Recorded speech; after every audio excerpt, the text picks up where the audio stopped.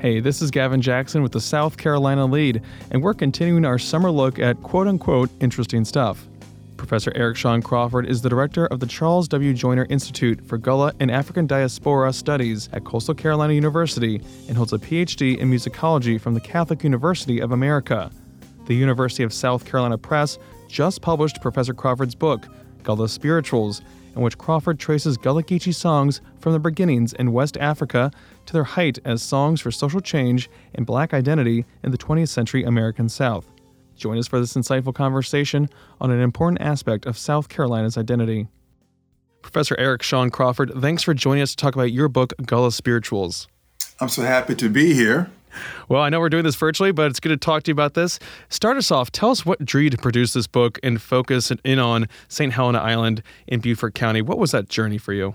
It began about 2007. I had a master's student. I was at Norfolk State University, and she was doing this book on Gullah something. And as I began to read her thesis and so forth, I began to understand that there were songs that I had heard as a child growing up, like Roll Jordan Roll or Nobody Knows the Troubles I've Seen, that came from this little place, St. Helena Island. And I became intrigued. These songs were recorded in 1867 in this one document, Slave Songs of the United States, which is sort of the beginning point of Gullah Spirituals. And so it began my quest to visit St. Helena Island and determine if these songs were still being done and still sung there. Yeah, you mentioned that music from St. Helena Island is the most widely studied body of Negro spirituals in America. So how do you see your research, this book on Gullah spirituals, fitting into that musical, essentially the cultural canon that this has to offer?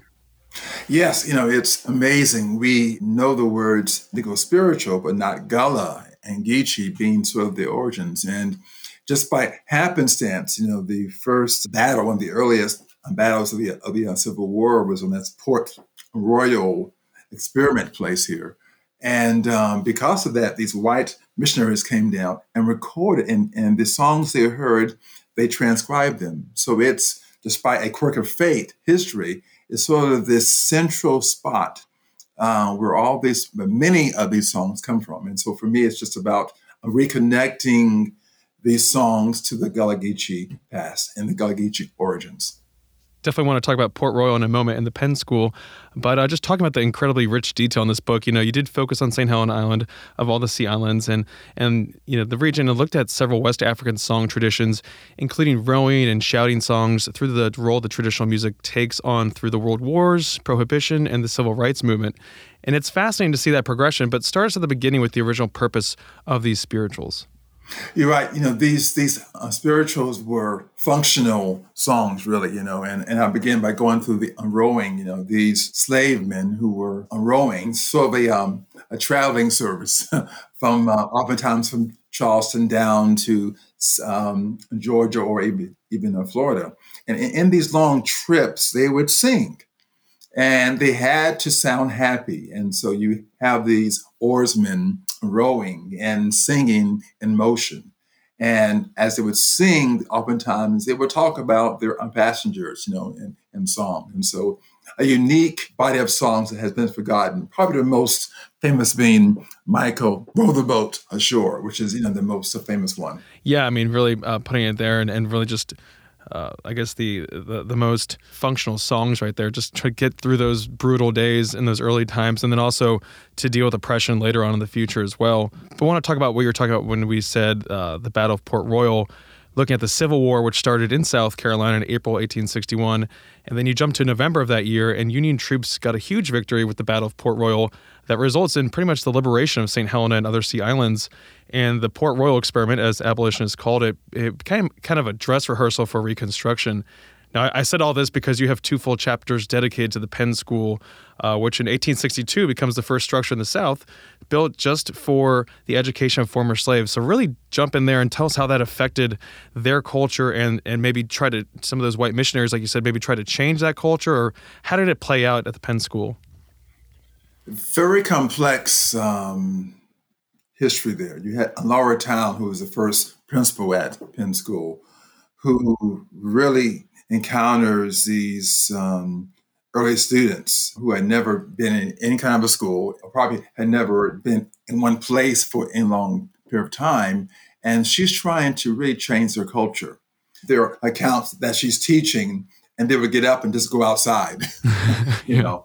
But her main concern was their language. And for her, in order to get those students to quickly adapt to a Northern curriculum, she had to really forbid them from speaking Gullah. And that would not just affect their speaking, but of course their singing too, and their songs too.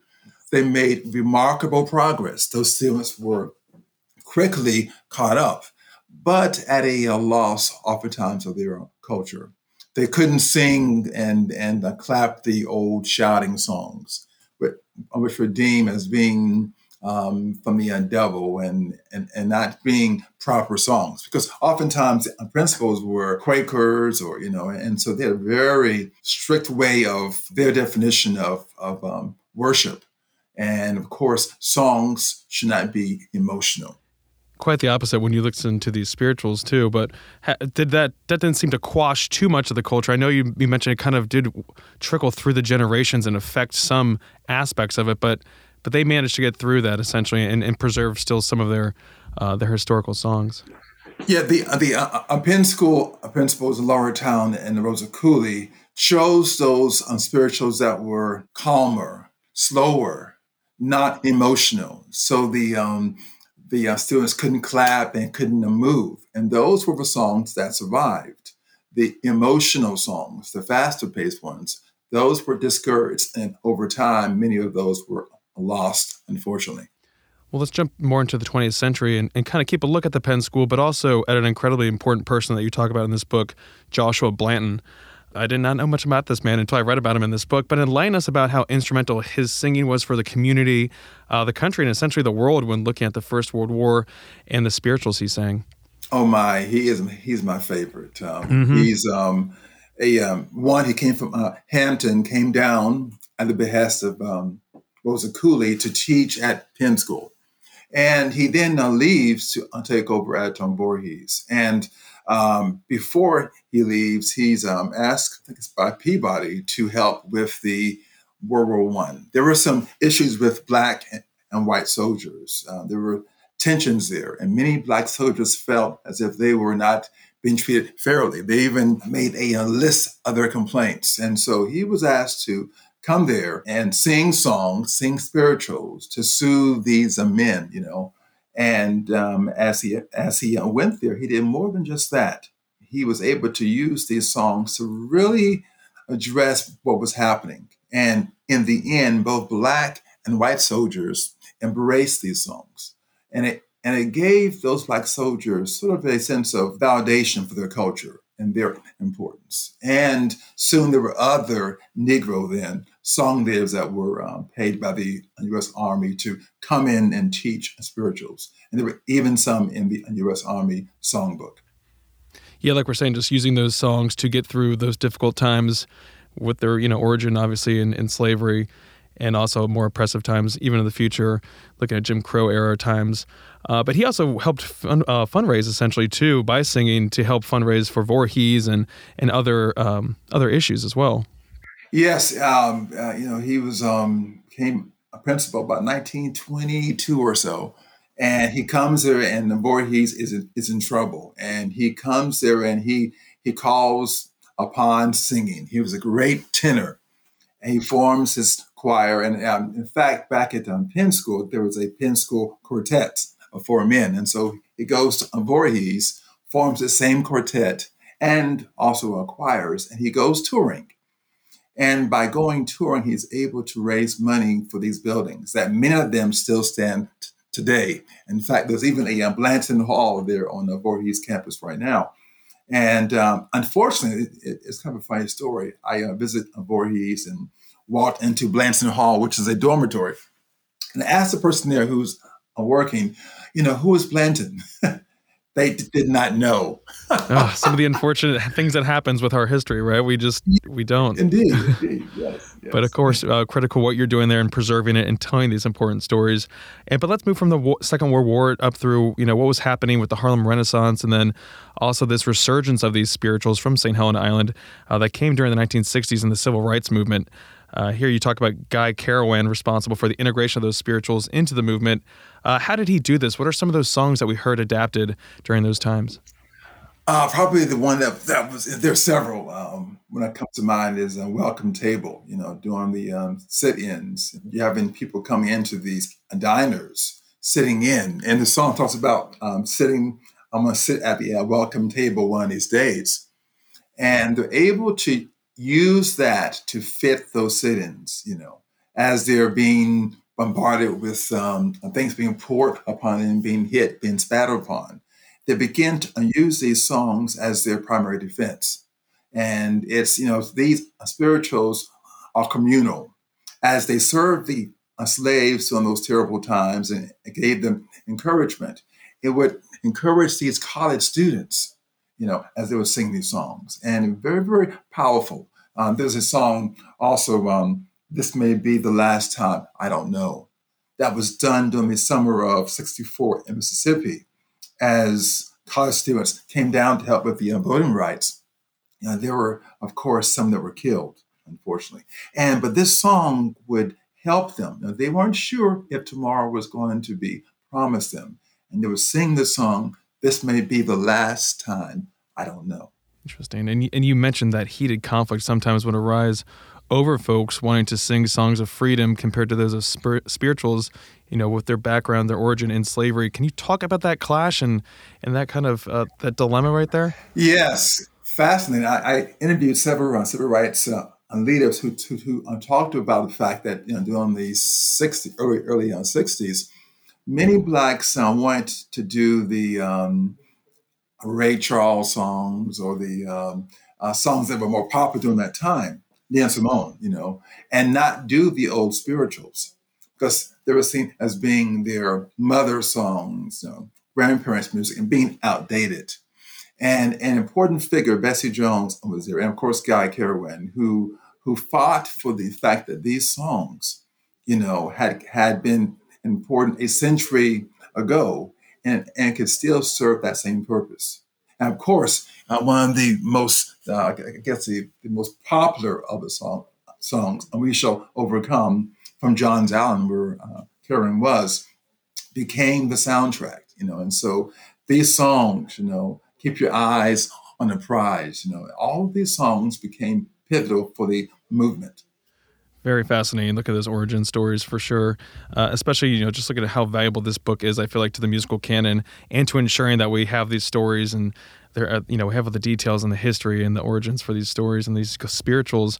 But speaking of the history, what do you look at the future? What does it look like for this music, for the culture? You describe some moments in the book about the loss of popularity for some of the culture, such as even, monthly community singing events, especially with the youth of the community. But there have been investments made in the creation of the Gullah Geechee Cultural Heritage Corridor from North Carolina to Florida. How do you see the future looking for this culture? Well, it's Gullah Geechee culture is really at a renaissance. It is just very, very popular now, and we have younger people who are embracing. I had a course taught at Coastal Carolina University where I used to teach, and we taught a language course, and we had many Gullah students there from Charleston and so forth, and they really were surprised to learn that what they were speaking all this time was a language, and so there is a resurgence of interest in this culture. Now, these songs, we're trying to find. In fact, we just did this new app. There's the University of South Carolina. There's this mobile app that will guide tourists through Beaufort, South Carolina. And we did these songs, and so you will hear kind of newer versions of these songs, to kind of attract a newer audience. And so these songs, I think, will always be there. And, the good thing about them is once you've heard one line, you know how a song goes. Mm-hmm. And so they're very catchy. And again, the sense of communal, you can't sing it by yourself, but you can sing with a group, a sense of call and response, Well, Professor Crawford, I think we covered a great cross-section of your new book. Was there anything else that you wanted to add or think that people needed to know about when looking at your book, Gullah Spirituals? No, I hope that the everyday reader can enjoy it. And that was my intent, that it's not just for scholars or those who are musicians. And I do hope that you will just see how seminal Gullah Geechee culture is to the American story and how it's always been there. Not always known as Gullah Geechee. And hopefully we put that name or those two words back into the American thought and consciousness. Very good. Very important point there. And an enriching conversation about an important piece of our culture. Professor Eric Sean Crawford is the author of the newly published Gullah Spirituals, out now from the USC Press. Great talking with you, sir. Thanks so much, Kevin. Thanks again to Professor Crawford and to our listeners. And stay tuned for our upcoming episodes as we continue our summer listening series.